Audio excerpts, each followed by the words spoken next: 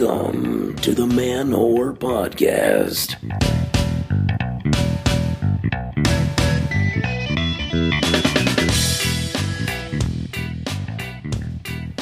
Hey, hi there, and hello to the fappers, fuckers, and fabulous free lovers. This is Billy Procida, and you are listening to the Man Whore Podcast. Hope everyone's had a great week. How am I doing? I am sore. I am tired. My body is shot. Why is that? Why do my feet and back hurt? Because I just had to go out and dance, guys. Just had to dance. Over the weekend, I had What the Float. Last night, I did What the Float. Last night for me is Saturday night. For you, it's whatever the night before the day you're listening to this. But for me, it was Saturday night. We did another What the Float, a silent floating dance party, and it was fucking awesome. Oh, so much fun. Even had some fans of the show out. We had some fellow whores came out. We had Madeline Lewis, if you remember from episode 8 of this show. She came out and got dancy. Brought the boyfriend, the adorable boyfriend who hides cute things around the apartment for her to find. Got to meet him. That was cool. Super fun time. If you don't know, a float is a silent party where we all have the same half-hour dance mixes loaded up, and we do each like half-hour mix at the same time. There's this big countdown. And we listen on our headphones, but the party floats from place to place. We follow our float leader and basically dance around the streets in New York City. It's really fucking fun. If you guys want to come out, I highly recommend it. There's one more float next month before the end of float season, I guess you'd call it, before it gets really fucking cold out here and we break until the spring. If you're interested, go to their Facebook page, What the Float. Or you can see them on Twitter at What the Float. Or you can check out their website. Guess what it is? www.whattheflow.at. I know that one's a little weird, threw you off, but it's fucking fabulous times out there. Highly recommend coming out. While you're on Twitter following them, you should obviously be following me on Twitter at @TheBillyProcida. If you're not, go correct that.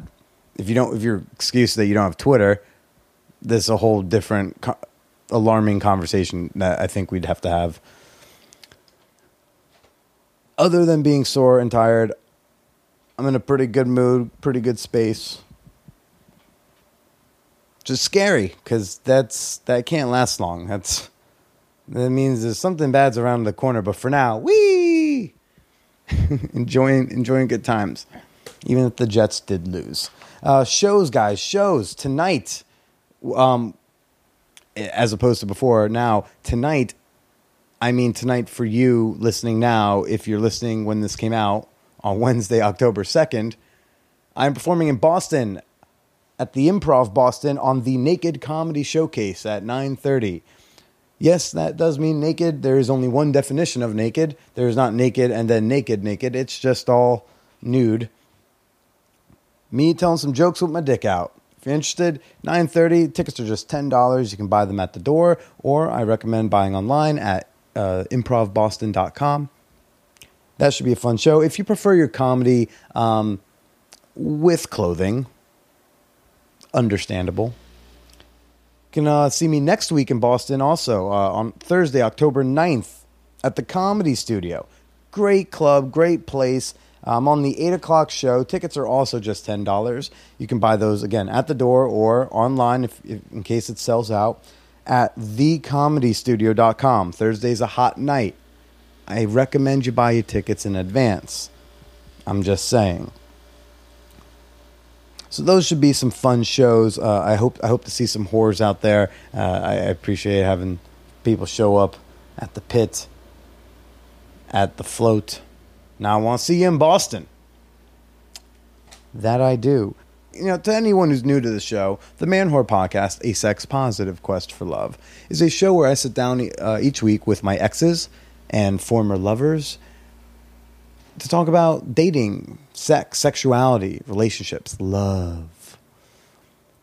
But this week, we've got a special guest, very special guest. I'm very excited to have on the show. It's a fella, and no, I did not fuck him.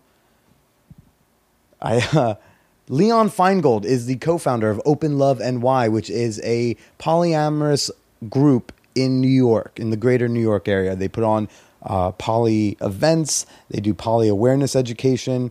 Really big stuff. Great conversation. I've known him through some people. I've really wanted to have him on the show to talk about polyamory and how he wants to really help bring poly into the mainstream as something that's real and that normal, quote-unquote, regular people do. That's a viable relationship model. Because as you know, polyamory, non-monogamy, alternative relationship models, common themes that come up here on the show. So I thought I'd have a guy who knows plenty about poly to come talk to us. You guys are really in for a treat. I'm really excited I'm going to shut my face. Shutting my face. We're just going to go straight ahead. We're going to go listen to Leon. This episode is brought to you by Visit Williamsburg.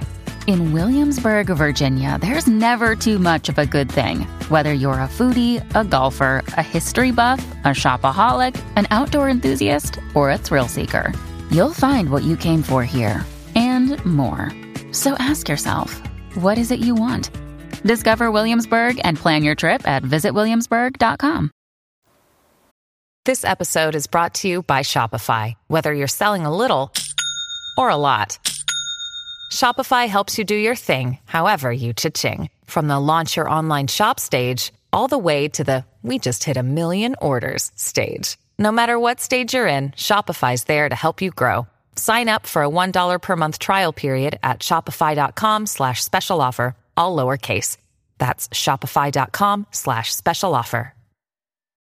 Look, Bumble knows you're exhausted by dating. All the must not take yourself too seriously and 6'1" since that matters. And what do I even say other than, hey?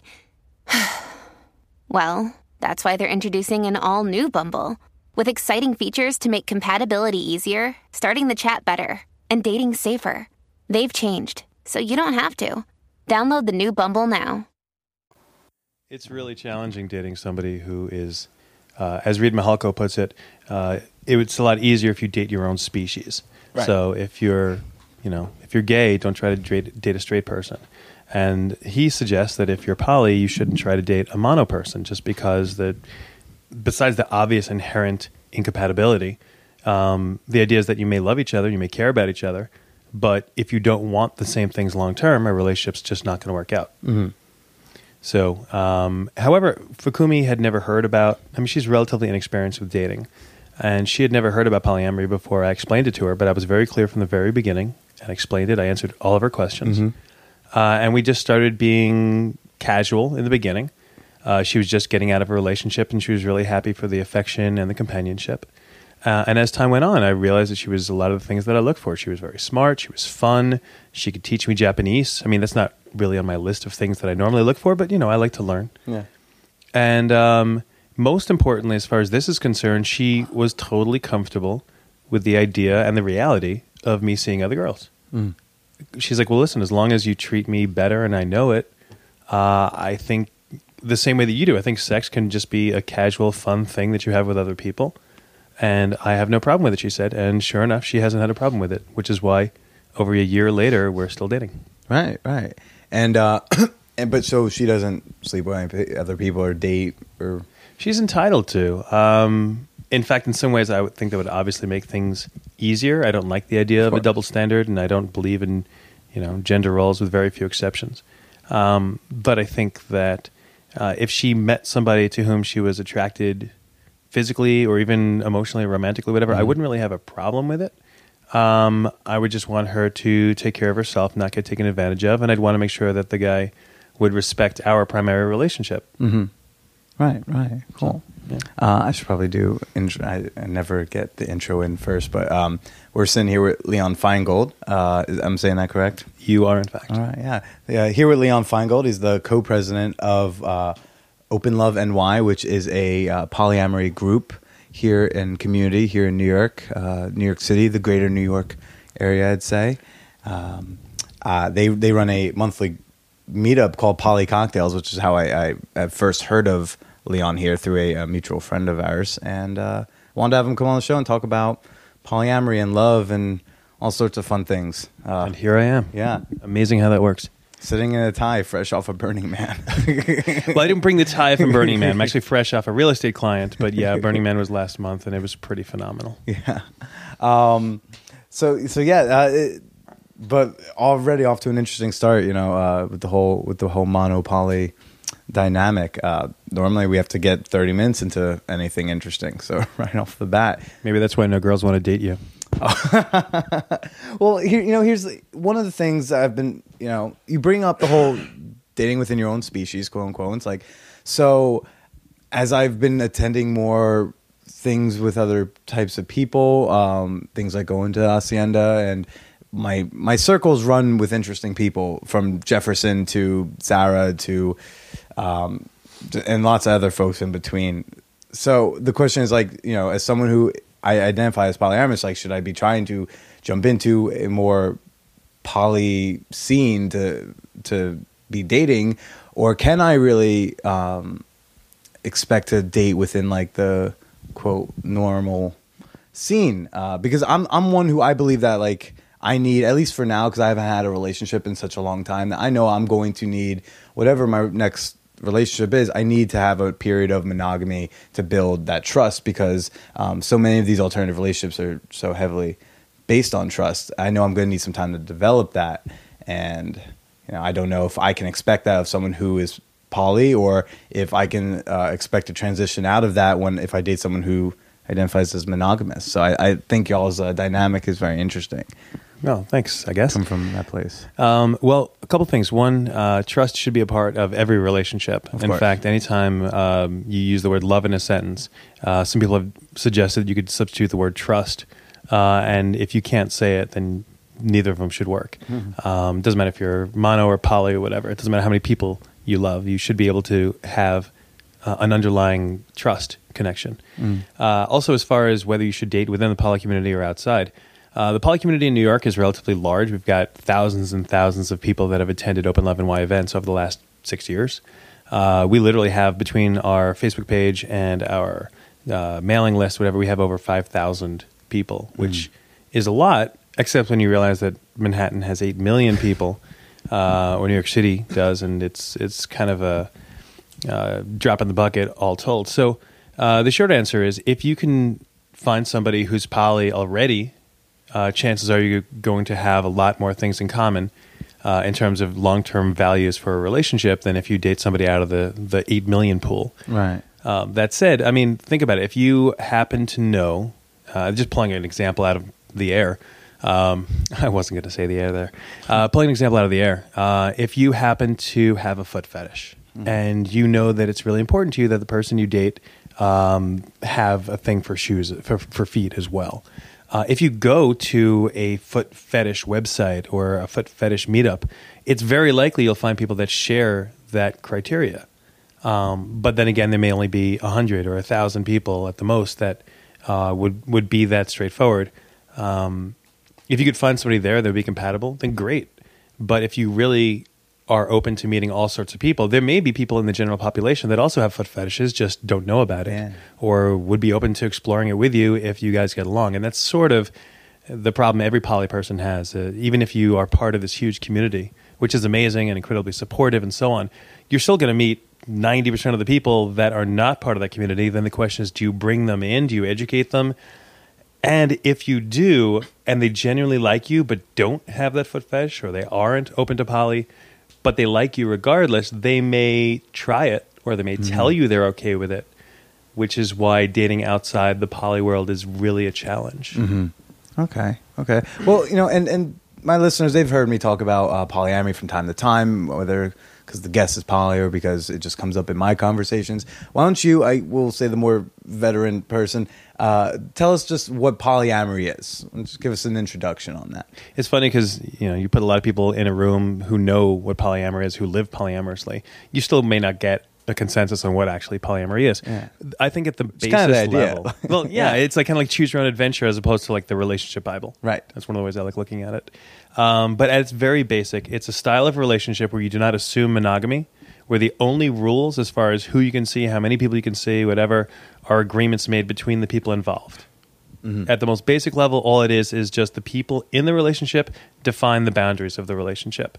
It differs from traditional relationships in that in every traditional relationship, you assume the goal is monogamy. And here, monogamy is an option, but so is non-monogamy. I think one of the key things about polyamory is that you have to be open and honest and communicative with each other. As long as you have that, and you can set up any rules or agreements you like.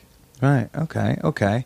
And then Open Love NY is this group that you are. Were you a co-founder, or how'd you get involved with that? There were several polyamory volunteers back in the day before we founded Open Love NY. I think that was probably about 6 years ago. Oh man, we're talking like pre-Instagram. This is like pre-Tumblr. That's this crazy. is going way back. Oh man. Yeah. Oh wow. Okay. So I was using my beeper, and there were a bunch of us that were sort of activists, and we wanted to create the idea of a group where everybody would feel welcome. They weren't going to be, hey, this is only for LGBT, or this is only for men, or this is only for swingers, or this is basically an all-inclusive group of sex-positive people who want to provide resources for people outside who want to learn more about polyamory, a place to meet up and have really interesting speakers, people who have, who just want to get together and have a hangout without any drama. So that is why Open Love NY now has at least 2 events every month. We have a speakers meeting on the 4th Tuesday, and we have Poly Cocktails, which you mentioned, at a bar the 2nd Monday. Neither of those are play spaces. Neither of those have anything to do with sex. It's just a place to either learn about poly or to meet other people who have an interest in poly, and they've both been going on for years. Okay, what's that discussion one on the 4th Tuesdays? 4th Tuesday, we usually meet at 311 West 43rd. It's just we have different authors, experts, psychologists, people who have poly backgrounds coming in. We've had Christopher Ryan, author of Sex at Dawn. Great book, guys. Michael Taub and Sarah Rios. We've so many people that are like so well known. Dr. Zhana Vrangalova has been getting a lot of press lately, which you guys may remember from episode 10 of the Man Whore podcast. You're welcome for dropping that. Just a lot of people who are sort of big names. Diana Adams led one. We have a tentative arrangement with Betty Dodson to come in, and Carlin Ross. She is like legendary in the self-love, sex-positive sphere, particularly for women. It's a very cool thing that we do. We just basically have like a 2-hour meeting where somebody will come in and talk about the topic of the day. And they'll have Q&As. Then we'll all go out for, late night snacks at a local diner. Okay. That's very cool. Yeah, a place where people can kind of go and educate themselves and educate others about alternative relationships and lifestyles and things of that nature. Exactly. Yeah. And then Poly Cocktails, which I have a funny, the first time... Jefferson, who's also been on the show, that's 2 plugs already in one. I'm spent. Jefferson, he runs a sex storytelling open mic at the Delancey, which is where Poly Cocktails is, and he runs it on like every other Monday. And one of those Mondays is Poly Cocktails Monday. So I'm at the open mic with a buddy of mine, Nick, and we're downstairs at the Delancey waiting for the mic to start. And Jefferson says like, "Oh, and everyone, Poly Cocktails upstairs. Go up if you want to check it out." And Nick, he's one of my good friends, but he's younger than me. He's a senior in college, so he doesn't know about all the other things out there. The halcyon days of youth. Yeah. So he's like tugging at my shirt like a 4-year-old. He's like, "Billy, come with me upstairs to the Poly Cocktails thing." I was like, "Why? You can like go yourself. I don't need to go right now." And he's like, "No, come with me." I was like, "Just go." So he goes upstairs to Poly Cocktails by himself. 5-10 minutes later, he comes back downstairs, kind of like sits down next to me, looking kind of like almost disappointed on his face. And I'm just like, "What? So how was it?" And he's like, "I don't know. It was just like a bunch of people like talking at a bar." I was like, "Dude, they're not like fucking at the bar. They're just people. That's what it is." Yeah, it's designed to be a safe, non-play space. It's funny because when we first started this, there were a lot of people who are in the play space who are the kind of people that would go and like have sex in a stairwell. Yeah. And when we started noticing people were having sex in the stairwell, we started saying maybe we should have some kind of like rules or regulations about like what happens at this bar. Because not only is it a public space, but it's also the wrong idea. We want people to come and be able to ask questions and feel comfortable. And they might not do that if there's a lot of people being, because once something becomes a play space or a sexual space, then you run into problems about people being inappropriate or touching, or I didn't want to be hugged and this guy I didn't know came over and hugged me.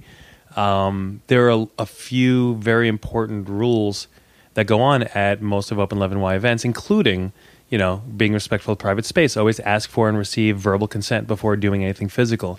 No, you can make out, you can have sex, but nothing that wouldn't go on otherwise. Right. So, those are some of the rules we've had in place, and they've worked pretty well. So, sorry to disappoint Nick, really. Yeah, I think he was expecting something like that. Although when I did go like officially to Poly Cocktails with our friend Sarah, and she's introducing me to people, and she's running around, and there's a lot of like people introducing themselves to each other, and lots of like they shake their hands and they look at each other. Wait a second. Oh wait, no, I do know you. I just didn't recognize you with clothes on. Like, hi. There's a huge overlap between the swing community, the sex positive community, and the poly community, because technically, polyamory has nothing to do with sex. It just has to do with relationship style. It's about the love. Yeah, and even though a huge number of poly people are swingers or do fall into that category, there's a very strong, I'm not quite sure why that is, but there's a very strong feeling with most poly people that, listen, I'm not a swinger, don't call me a swinger, I'm polyamorous. And that's important that you understand that there's a difference between the two. Huge difference. Yeah. Well, just in case somebody out there doesn't know, swinging is where you have one romantic partner, and you generally go to an event. It could be a private date, but often it's a party. Yeah. And you go and you engage physically with your partner and other people, or just with other people. You could split up. You can come back, whatever. It's sort of like the eyes wide shut concept. And you just go and you have fun, and then you come back and you resume your life with your partner. That's more typical swinging, and that's been going on forever. Oh, key parties in the 70s and 60s, and free love parties in the 70s and 80s. It's just poly. I think a lot of people just don't want to get lumped in, even though 80% of the people that I know who are poly do go to events like that because, being sex positive is a lot of fun. Yeah. And if you have agreements to engage in relationships with other people, it's fun to do it among your community. And it's great. And there's always new people and there's always fun things to do. But at its basic, polyamory is the ability to have whatever kind of relationship makes sense as long as everyone knows and everyone consents. Yeah. And that really, by definition, has nothing to do with sex. Yeah, definitely. The word itself means many love, but if you want to share that many love in a sexual manner, that's, in my opinion, a lot more fun sometimes. But lots of cuddles, I find. Yeah, it's beautiful. Actually, I the reason I'm poly is because I did the serial monogamy thing as long as I could, and I was wondering if why. Even though, and to be honest, I've been very lucky. I've dated some amazing, brilliant, beautiful, sexy women, and I was wondering, why am I not happy? Why do not feel fulfilled in this relationship? Why am I still looking at other people? And when I'm traveling and I meet somebody new that I could hook up with for a weekend, why am I not allowed to? It doesn't mean that I'm going to care for my girlfriend at home any less. It doesn't mean that it doesn't take anything away. It just doesn't make sense to me.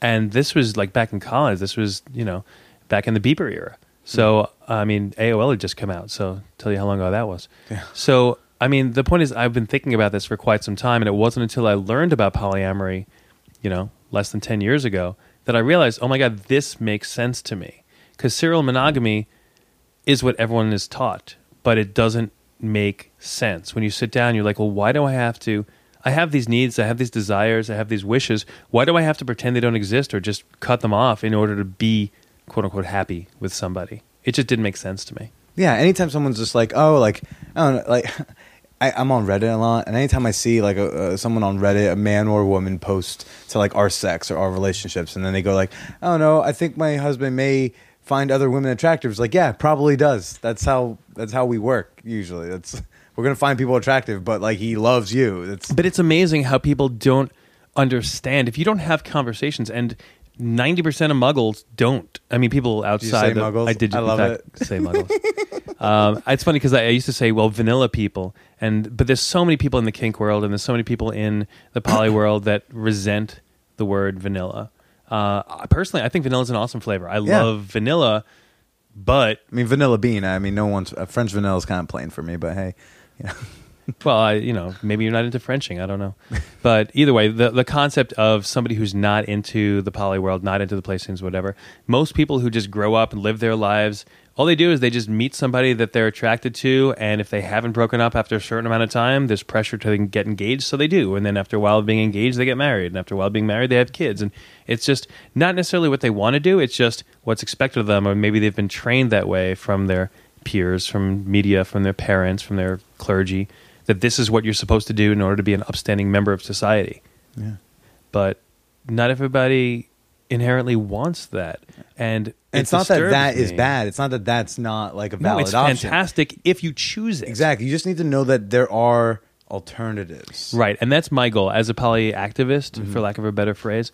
I don't want everyone in the world to be poly. I want everyone to know that poly exists and is a totally viable and awesome option if you want it. The problem is most people don't know about it. And I guess if you didn't know about it now, whoever's listening, now you do. Now you do. That's what we're doing here. It's also, it can also be a scary thing. I can imagine. I mean, I remember when I first learned about it, I was tutoring and I was on break at some high school here.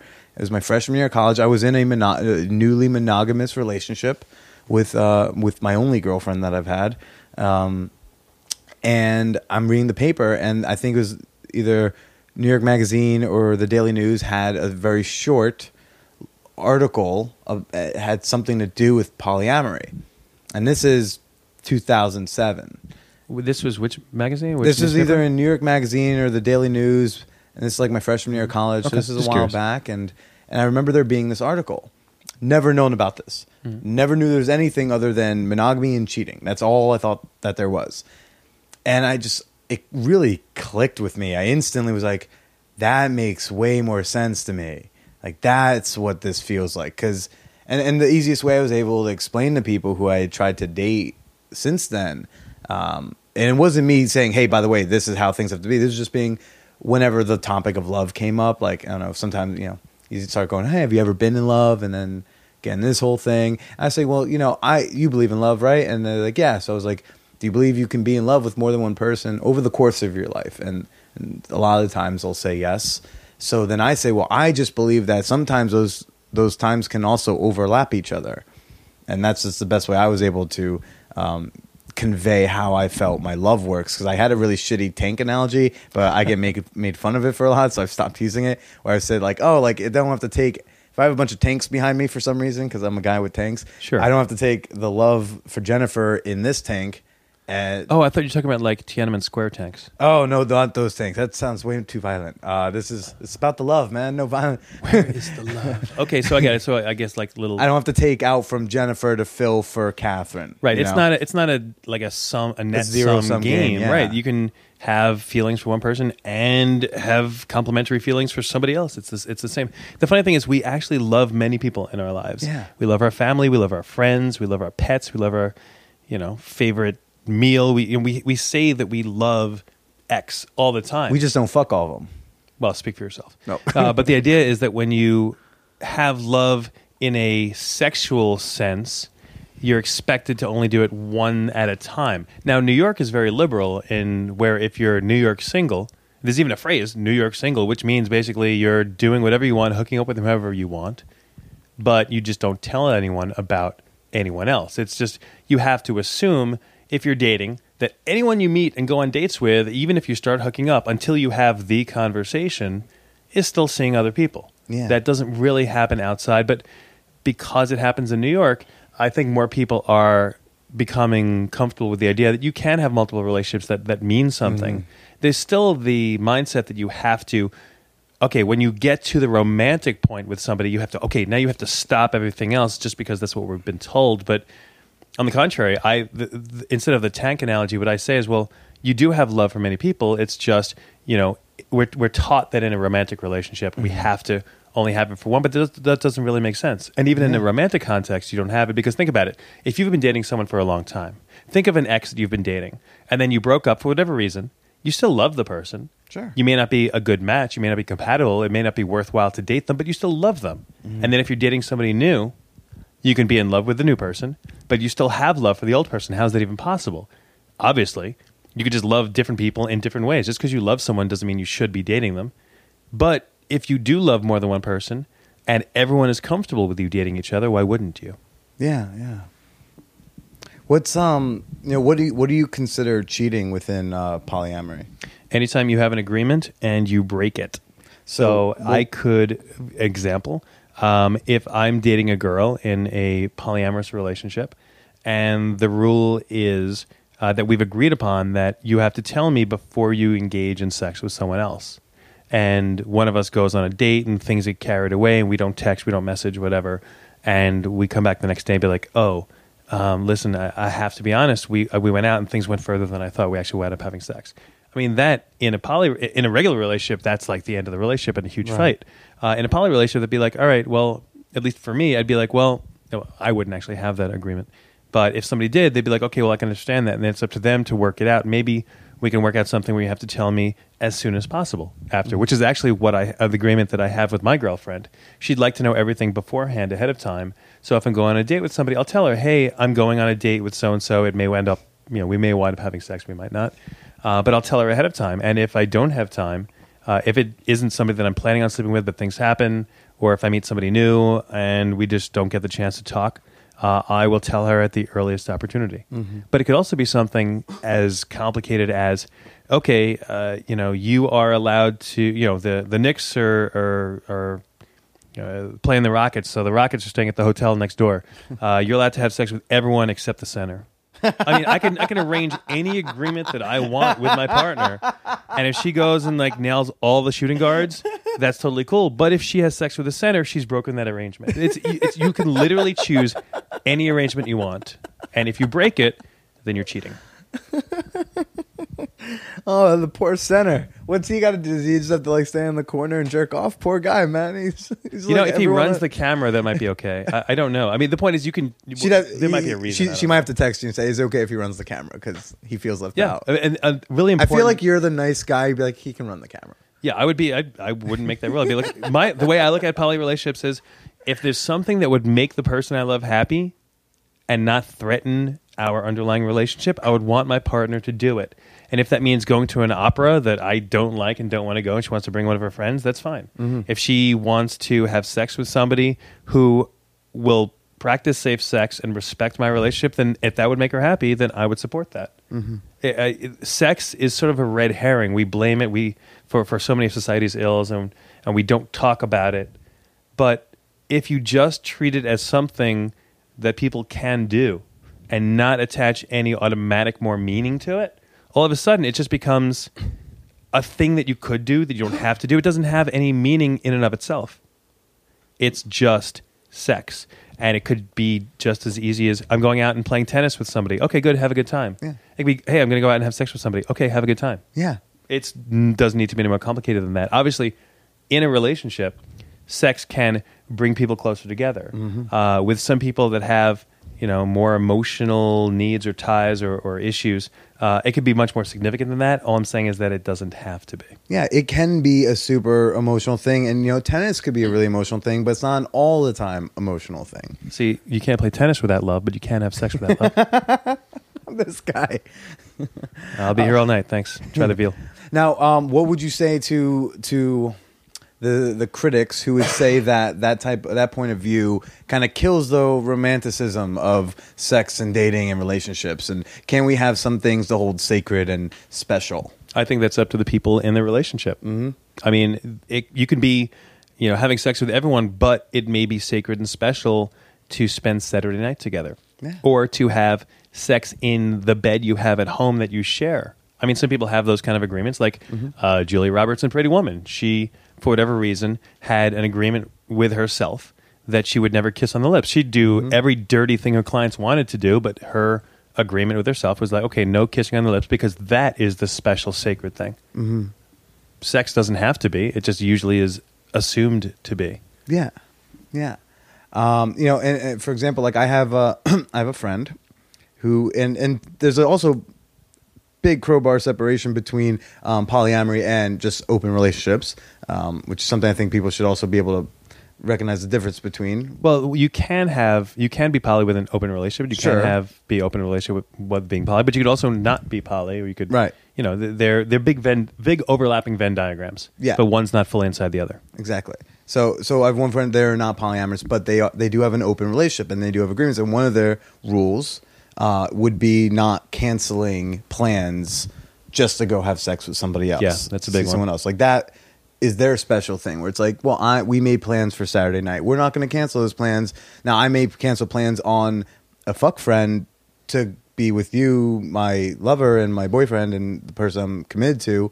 But they won't break that rule. And that's, again, it's a relationship can be whatever you want it to be. You don't have to be poly to have an alternative relationship. It's whatever 2 or 3 or 4 or 7 people want a relationship to be.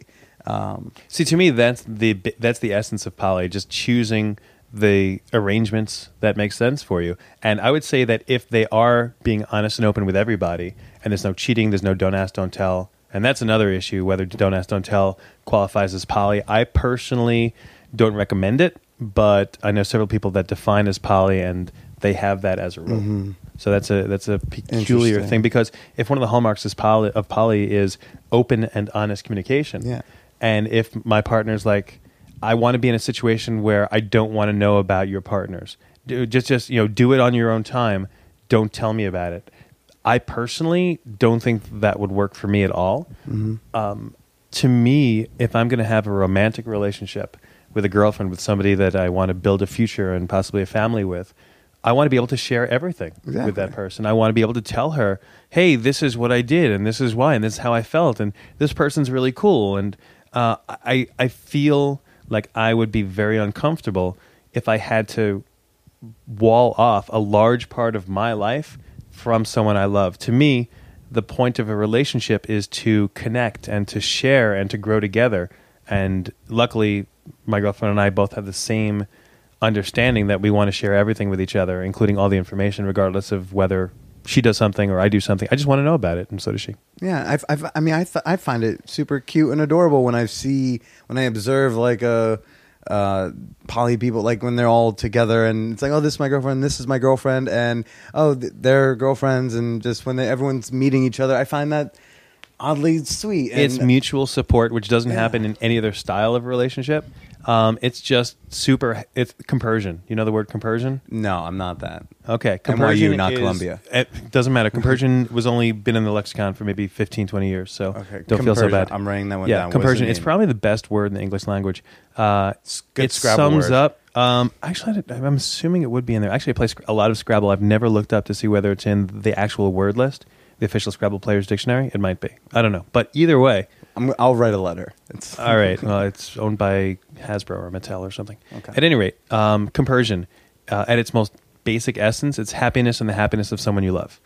Oh, that's cute. So it's like that. It's also sometimes called frubbles, or like that really happy feeling in the pit of your stomach. Like, and it doesn't even have to be sexual or poly. Yeah. If if you're a mom and your son comes home beaming with like this new project that he made in kindergarten, he's so excited, and you share his excitement, that's compersion. I like that. That's and when really you're, fun. If your best friend comes home and like just is like jumping up and down and showing off her new engagement ring, and it's to a guy that you really like, and she's so excited, and you're so happy for her, you're feeling her excitement through you, and it bubbles back, and you just get this smile on your face, and you can't get rid of it. That's compersion.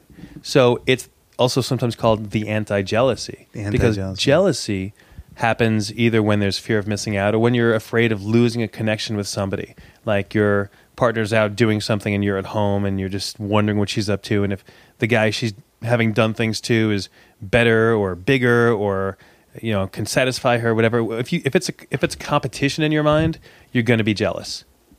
But once you realize you're all on the same team and she is coming back to you, and when she comes back, she'll have a good story to tell, and no matter what she does, it's just an experience that she's doing, that she's enjoying, and it doesn't ruin or weaken your relationship. All of a sudden, you realize, wow, we're all on the same team. Team Jacob. If you want it. The point is you're all working to make this person you love happy. Yeah. And it doesn't matter what it is that's doing it, especially since it amazes me why sex has this, fixation with society, as this taboo, this ridiculous thing that nobody can talk about, because it's like the old joke about prostitution. Why is it such a good career? Because you got it, you sell it, you still got it. Yeah. People who have sex outside of a relationship, whatever, as long as they're doing it safely and with people who are respectful of the existing situation, there's really no reason why not to. he feels good, she feels good, they feel good, everyone feels good. She comes home feeling good, and yeah. And she shares it with you. It's an amazing feeling to have that kind of compersion. And that also means that when I introduce my girlfriend to another person, they can like each other. They don't have to be enemies like in traditional relationships. They don't have to go on Jerry Springer and be like, oh, I saw him sleeping with her, but he is mine. And, there's none of that. There's mutual support and community. And that's one of the reasons why this community has grown so far so fast, because we can and do support each other in every way possible. Yeah. You bring up compersion, and that was something I also wanted to bring up is I think polyamory has some of the coolest keywords, vocab. Sure. You got the triads, the quads, the thruples, metamors, and all sorts of things. And I forget who said it, who told me it. Polycule, which I thought, that is a great one. Polycule. Is that just like a molecule? Like with a group this of person's people connected to that person. These people connected to these 5, and these. Or maybe like a group of like 12 people who all kind of just date within each other. Yeah. You could describe it as a polyfidelitous group, but I think polycule sounds pretty awesome. Yeah, I thought that was a cool. And you one. could look up it's like the 6 degrees of Kevin Bacon relationship style. Like you can draw anything out like a molecule. Like, okay, this person's connected to this person's connected to this guy, but this guy's connected to all 3 of these. Yeah, I imagine that would, like in a 3D representation, look like a molecule. So that's actually really clever. I've never heard of polycule. Although my favorite vocab word is when you have so many dates you just don't have time to date anyone else, even though you meet somebody you're really intrigued by. But you're like, look, I'm really sorry, but I'm polysaturated. Polysaturated. New word. Enjoy it. I love it. Yeah, that's a great one. It comes in handy pretty often too, because it describes exactly what you think it does. I feel you all know. I feel a little polysaturated at the moment myself. So, okay. Can you explain metamors? Sure. A metamor is basically your partner's partner. So if you're dating a girl and she's dating another person, that person and you have a relationship name. You are now metamors. Yeah. So it's just kind of like Eskimo sisters, or sure, a little bit. Eskimo kisses, Eskimo pies, Eskimo whatever. I don't know why the Eskimos always get thrown into that type of stuff, but that whole Eskimo brother probably thing? Because you brought it up. Okay, that's fair. Yeah. To be honest, I don't know the concept of Eskimo sisters. You've never heard Eskimo brothers? No. If you and I had slept with the same person, we'd be Eskimo brothers. Really? Which I think it could potentially be likely we have. So I don't know. That's quite possible, but either way, I've never actually heard that term. Oh no! Wow, that's kind of cool. Is that like the whole concept of like snowballing? No, snowballing, way more graphic. That's way different. Yeah. Yeah, I mean, I did see Clerks. Yeah. I'm just wondering, like Eskimo brothers. I don't know. It's it's a very interesting concept. You ever watch The League? The League. I don't watch a whole lot of TV. No. I don't watch a lot either, but it's a group of dudes who are in fantasy football league together. But there's one like the out there character Taco, and like there's a whole episode where he's like, how do you guys get things done? He's like, well, we have jobs and we make money. We do things like, I just use my Eskimo Brothers network, and like so he gets to a bar and he just like orders beer and he doesn't pay for it. So oh, he's an Eskimo brother. That's really funny. It's interesting that Muggle men would bond over such a thing. If anything, it's usually considered more competitive. So long as the person isn't the current person, apparently. If you both have in the past tense slept with someone, apparently that's cool. But then, like, if one of you has slept with someone that the other one's currently dating, then it's this big fucking deal. Yeah, which would never happen in a poly community because people will become partners, unpartnered all the time. And as long as, nobody's done anything heinous to each other, you're all still friends. You're all still supportive of each other. Like, I'm super supportive of pretty much all my exes. Just whether they were ex-partners or ex-lovers or ex-girlfriends. If I like them enough to date them, chances are I'm going to like them after we decided we're no longer, date material. But, I still care for them and want them to be happy. So if I've set up I've created Eskimo brothers. I've set up friends of mine, be like, hey, you would probably get along with this person. And we've actually had several like long-term relationships and a couple of marriages come out of stuff like that. Aww. I'm not the jealous, possessive type. It just doesn't work for me. Yeah. That's cool. I apparently am supportive enough of people from my past because they're all a lot have been willing to come on microphone and talk for an hour. Well, yeah, fame is a weird thing. Some people think, some people do it and they regret it afterwards. Kind of like, sex with penguins. Sex with penguins, you regret it? No, I'm saying if some people might. I don't know. I have no idea where that came from. I think I'm still stuck on Eskimos. All right, moving on. Moving on. Your day job, you are a real estate broker? I'm a real estate broker. I run Masonic Realty, and I have a couple agents that work for us, and we help people find places to live. One place is this, for lack of a better term, a poly house, which, so so several months ago, I meet my sisters, my dad, my grandfather for lunch down in Midtown, and I sit down, and my dad instantly goes, "Billy, you'd love this thing. I read in the paper, there's this building where the qualification to live in the building is you have to be willing to have sex with each other." I was like, "Yeah, I'm aware of the place. It's not exactly what it is, but yeah, it's amazing how people, especially parents, tend to see polyamory like they get part of the story, but not the whole story. My mom is still not quite convinced that polyamory works. She's like, "I saw you in a TV special. You were all in a hot tub. Are you supposed to have sex with all of them?" I'm like, "Okay, mom, no." So yeah, I am the broker for and the person who did a lot of interviews for the Poly House. It is basically a brownstone that was purchased and got renovated by a member of our community. Okay. He decided to ask me to lease it out, and I had the idea of making it all poly, either poly or poly-friendly. I'm also a lawyer, so I know that you can't really discriminate in you saying, well, you can't use sexual orientation. You can say, oh, hey, only straight people or only gay people. Poly is probably not in that level of protected class, but at the same time, we wanted to be cautious, so we you don't want someone to say like, "Oh, he wouldn't let me."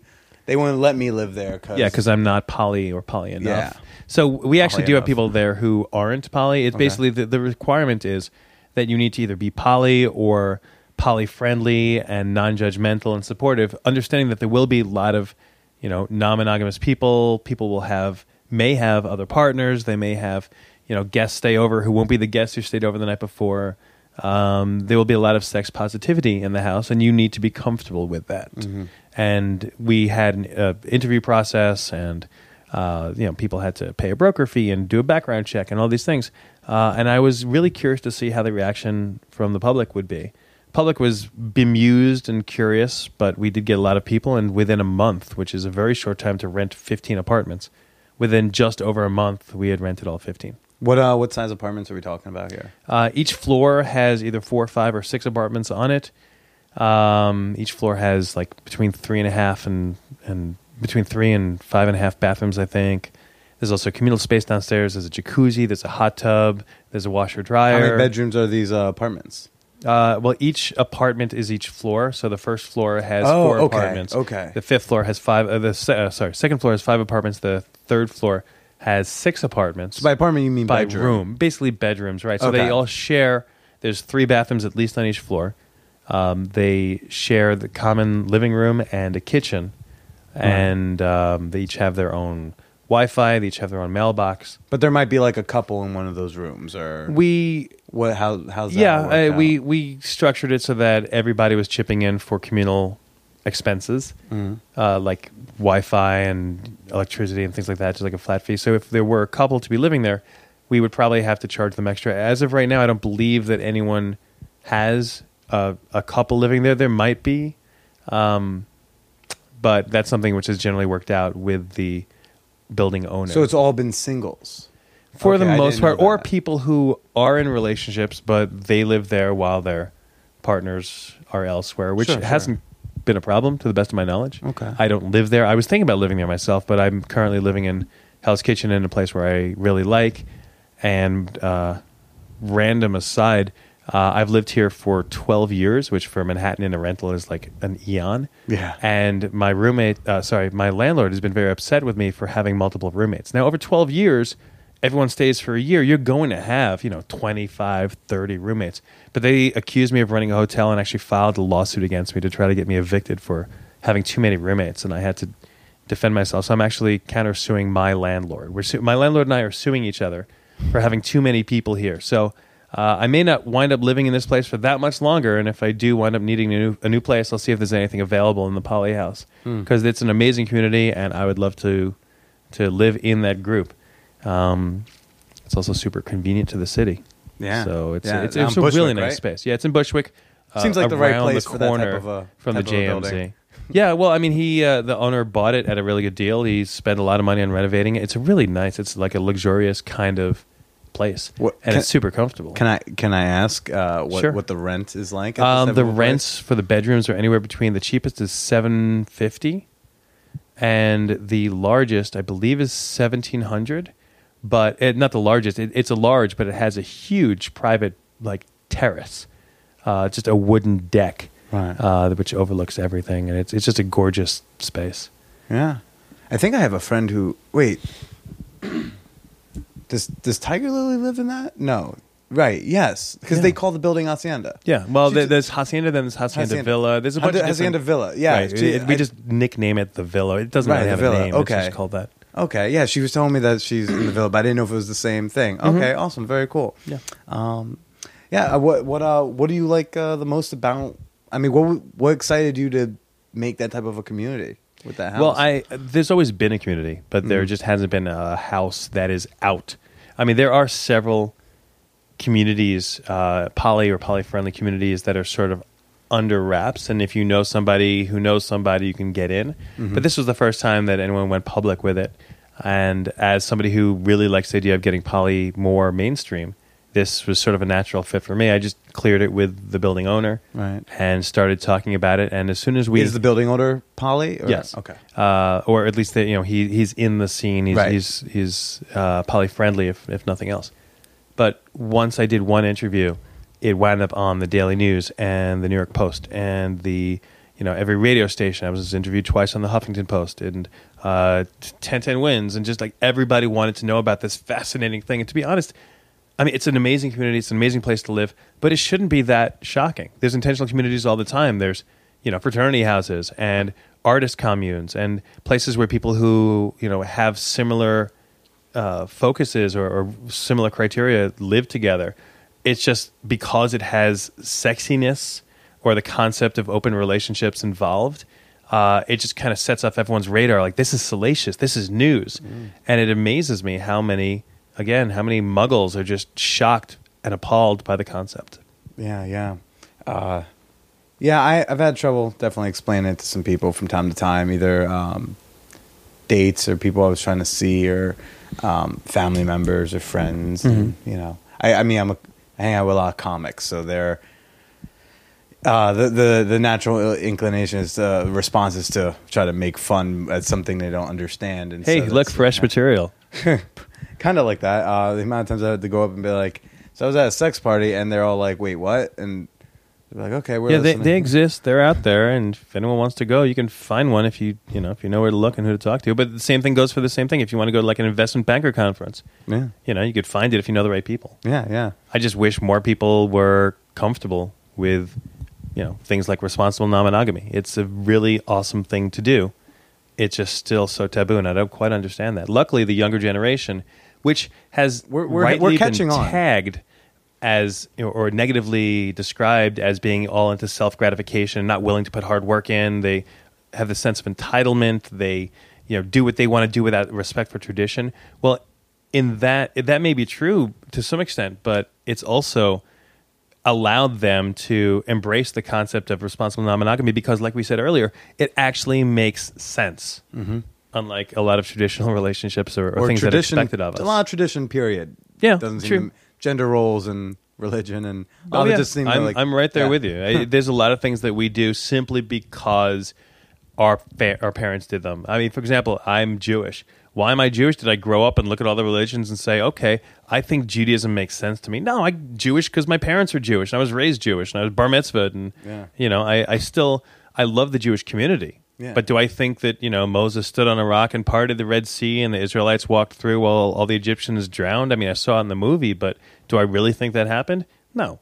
Do I think that people should be stoned to death for wearing makeup before they're married? No. I mean, that's in the Bible too. People like to talk about the turn the other cheek and do good deeds, but you don't need religion for that. You can just, if you actually read the Old Testament in particular, God's badass. Like he will kill children for all sorts of shit. Torture porn. If you're into that sort of thing. There's a lot of things, read all the weird stuff in Leviticus or something. It's the story of Job is pretty fucked up too. They're like, hey, let's just torture this dude and kill off his flocks, and we'll kill his family, and we'll kill his wife, and we'll see if he still believes in me. I mean, I can understand why. I've got nothing, but I believe. I'll be like, okay. All right. And then, of course, God makes up for it by giving him a better family and a better wife and better flocks or whatever. It's just, they're clearly parables. Yeah. And it makes more sense to me that man created God than the other way around. Oh, yeah. But I know that, and you know that, but there's still, this huge religious industry that the church is still the wealthiest landowner in the world. I mean, there's still so many people that use God or the concept of God to control people or as a crutch or to manipulate or it's religion, is credited with saving many people, but it's also destroyed just as many, if not more. Yeah. How the hell did we start talking about that? I don't know how this I blame you. This isn't you made it weird. At the end, we don't talk about God, so this is strange. Well, so in terms of bringing polyamory into the mainstream, I think a lot of people will hear things about ethical sluttiness and non-monogamy and all the in sex parties or whatever, any of that type of stuff, and kind of they picture some of the people out there at the climate march, a little bit more hippy dippy folk. Not that they're not fine people. I'm pretty sure Candyline's out there right now. So, but you just look past you on the street, very normal looking dude, right? Just looks like an average dude. Also, not this. This is the best segue I could have into saying you played professional baseball. Can we just? I had to get it out there. Sorry, it was in my mind. That's okay. Yeah, I did. Yeah, I played parts of 6 seasons. I was with the Cleveland Indians system for 2 years. Went to spring training with the Newark Bears a couple times, and I pitched for the Israel Baseball League in 2007 and 2008. Oh. So I still play, just summer league with the local. It's just fun to blow away kids half my age. It's just fun, which oddly is the last thing that went through the mind of some of the Columbine people. God, did I just go there? Oh, wow. Kent State University. Wow. Sorry, I pulled that one out of thin air too. Never thought that one would come out. No, That's of course crazy. not. No, Awesome. the ways my mind works are mysterious even to me. But yeah, it's just fun to play baseball and just, shut down little brats. Yeah. They're 18, 19. I'm 41. Nobody knows that, but nobody can guess it because I don't look or act that. Yeah. But it's just it's fun to play baseball, but it's I feel the cold hand of death creeping up on my spine, and shoulder and elbow are still attached. So as long as they are, I'm going to keep playing. There's actually a national championship that I usually pitch in Florida coming up in November. You were a pitcher? Yeah, I was a pitcher.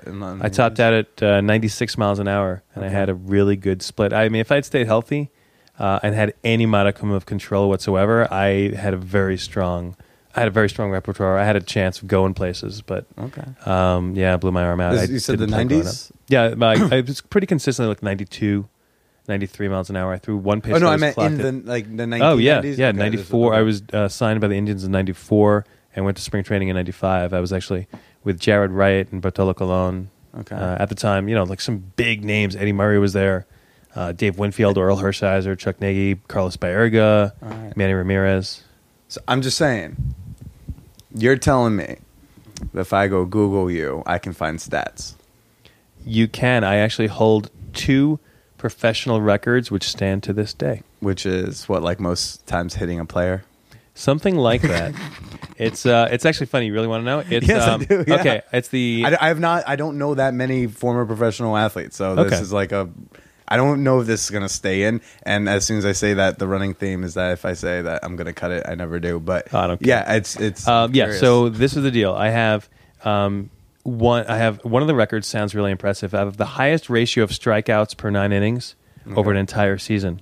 So the ratio is 27 over 9 innings. So basically, every out I recorded 1 year was by strikeout. Okay. Which, to the best of my knowledge, has never been duplicated by anyone. Okay. At any level of professional baseball. However, that happened when I had a torn labrum. I faced, I believe, 9 or 10 batters, and I only retired one, and that was by strikeout. I was still throwing 90, but I had no control. I didn't know where the ball was going when I let go of it. I just walked the bases. Didn't give up any hits. Or did I? Maybe I did. Yeah, I gave up a couple of hits. But I had nothing. It was coming out of my hand hard, but I just walked around the bases. I had no control. There's just one guy on a 3-2 count. He just swung at a fastball by his eyes. I don't know why he did. But so I also have the highest non-zero ERA in history, which is I believe I haven't thought about it in a while, but I think it's. Can we start with what an ERA period is? Yeah, ERA is earned runs per 9 innings. Basically, a good pitcher will keep his ERA below 4. So that means every 9-inning game you pitch, you'll give up on average 3 to 3.5 earned runs. Like the best leader of the league some years is going to be like 2 point something or maybe 3.1 or something like that. That's like the best. My ERA, I believe, is 127.00. Something like that. Basically, it means if you had prorated that over full 9 innings, I would lose the game 127 to blank. Yeah, it's really, really like embarrassing. And thanks so much for bringing it up. Next time, why don't you give me a nice paper cut and pour lemon juice in it? We're closed. Sorry, I had to ask. I don't mind. Yeah, because I remember Sarah when she's dragging me up the stairs to meet you.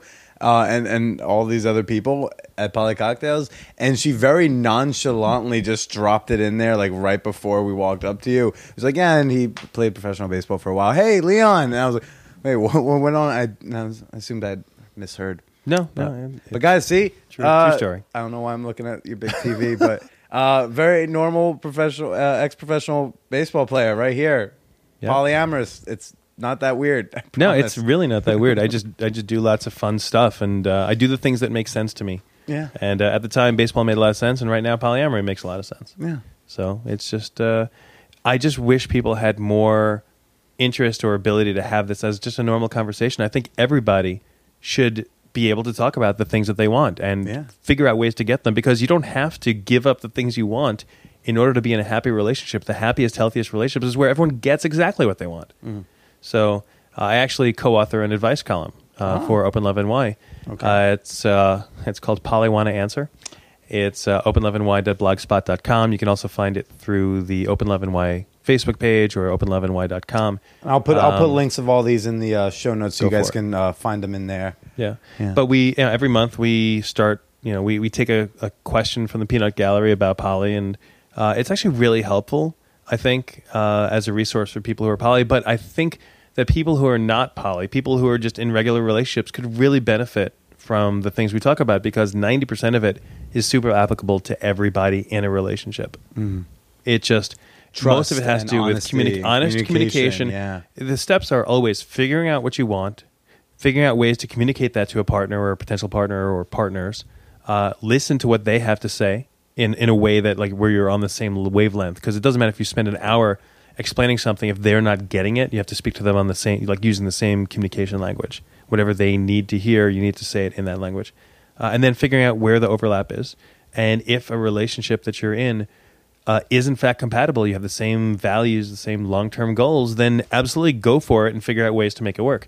But you also have to recognize that just because you think this person's hot, or they're good in bed, or even that you love each other, doesn't mean you should be in a relationship with that person. And that's the reason why there's such a breakup rate and such a divorce rate in this country, because people just don't understand that just because you love someone, they think love conquers all, or they think that, oh, well, we'll make it work because we love each other. It doesn't work like that. If you don't want the same things, you shouldn't be in a relationship with that person. Maybe you did once, and you grew apart, which happens. It's sad, but it's true. Some people grow at different rates. Some people have different experiences and send their needs in different directions. But sometimes, and very, very often, people are just never compatible to begin with. So either they just have to deal with that the rest of their lives and just live their own lives tied to this person that really doesn't work for them, or they do the right thing and have a real conversation and figure out if they can both get what they want out of any given relationship. Mm.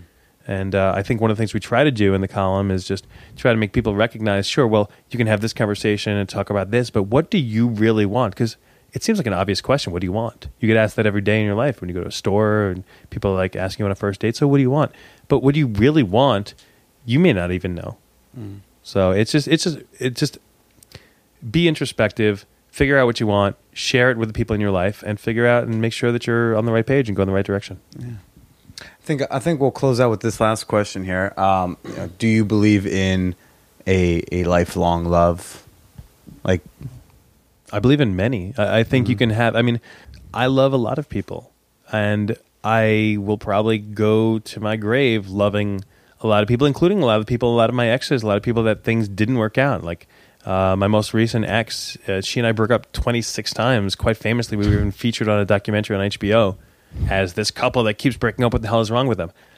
She and I are absolutely not right for each other, but I love her, and I want her to be happy, and I will always love her, and I know she will always love me. Just, once you've shared certain things and you have given a part of your heart to somebody, obviously you can give parts of your heart to a lot of different people, but I absolutely believe that you can have long-term loving relationships for the rest of your life with people that you connect with.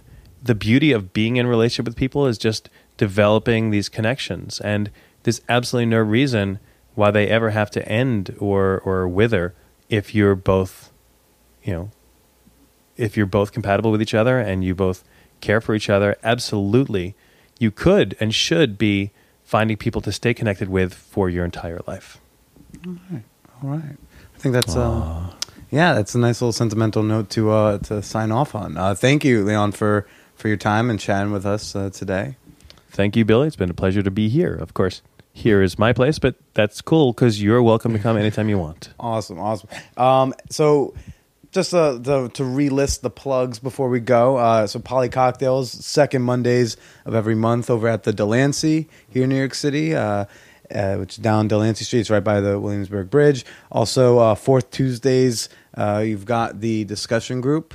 Yep, it's 411 West. It's just off the corner of 8th and 43rd. 311, that is, West 43rd Street. It's just look at the website, okay. which is. All right, I thought you were going to read it. It's Open Love NY is the group, so it's openloveny.com. Okay. You can also look Open Love NY on Facebook. We also have a Gmail list if you'd rather do that.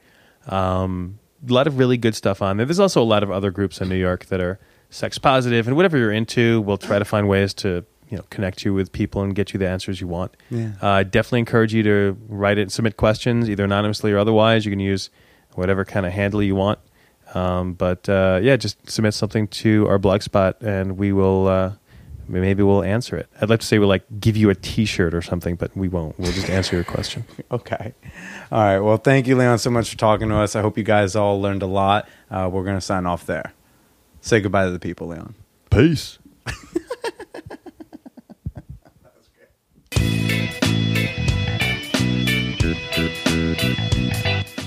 Oh, wow. Now, guys, if you enjoyed listening to Leon, if you're interested in Open Love NY, if you're interested in just polyamory and want to ask questions, definitely check out their website, openloveny.com.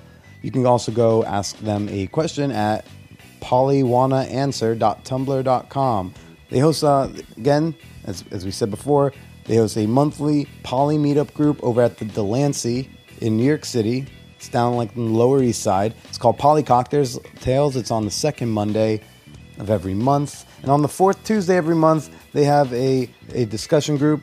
And you can find all this information on their website, openloveny.com. As usual here on the Man Whore Podcast, I hope you are subscribed to the show on Stitcher, SoundCloud, iTunes. Hope you share the show with your friends, but if you have a chance, leave us a rating. Leave us. It's me, guys. Just me. No one else here. Just me and the Philly-San Francisco game on silent. Vernon Davis really needs to eat shit right now. If you have some time, just take a moment, leave me a review or rating on the app that you prefer to use. It helps other people find the show because it rises us up the ranks of sex podcasts. Always cool times. If you want to stay up to date with Man Whore Podcast news or Billy Procida comedy news, you can subscribe to the newsletter over at www.manwhorepod.com. Please email your comments or questions or queries. You can reach me over at manwhorepod@gmail.com. I'm always fairly available. It will be me answering. I don't have an assistant doing it. And if you want to say something a little bit more publicly, again, I'm on Twitter at @TheBillyPresida. Say hello, use the hashtag #ManWhorePodcast. Let me know what you think about the show. I always love hearing from y'all. You have very nice, sweet things that you say on Twitter. It's always lovely to hear from you. But I'll be here every Wednesday, putting out sometimes awkward conversations with women I haven't talked to in years. Next week's is a pretty fun gal, Christina. So until then, guys, stay slutty.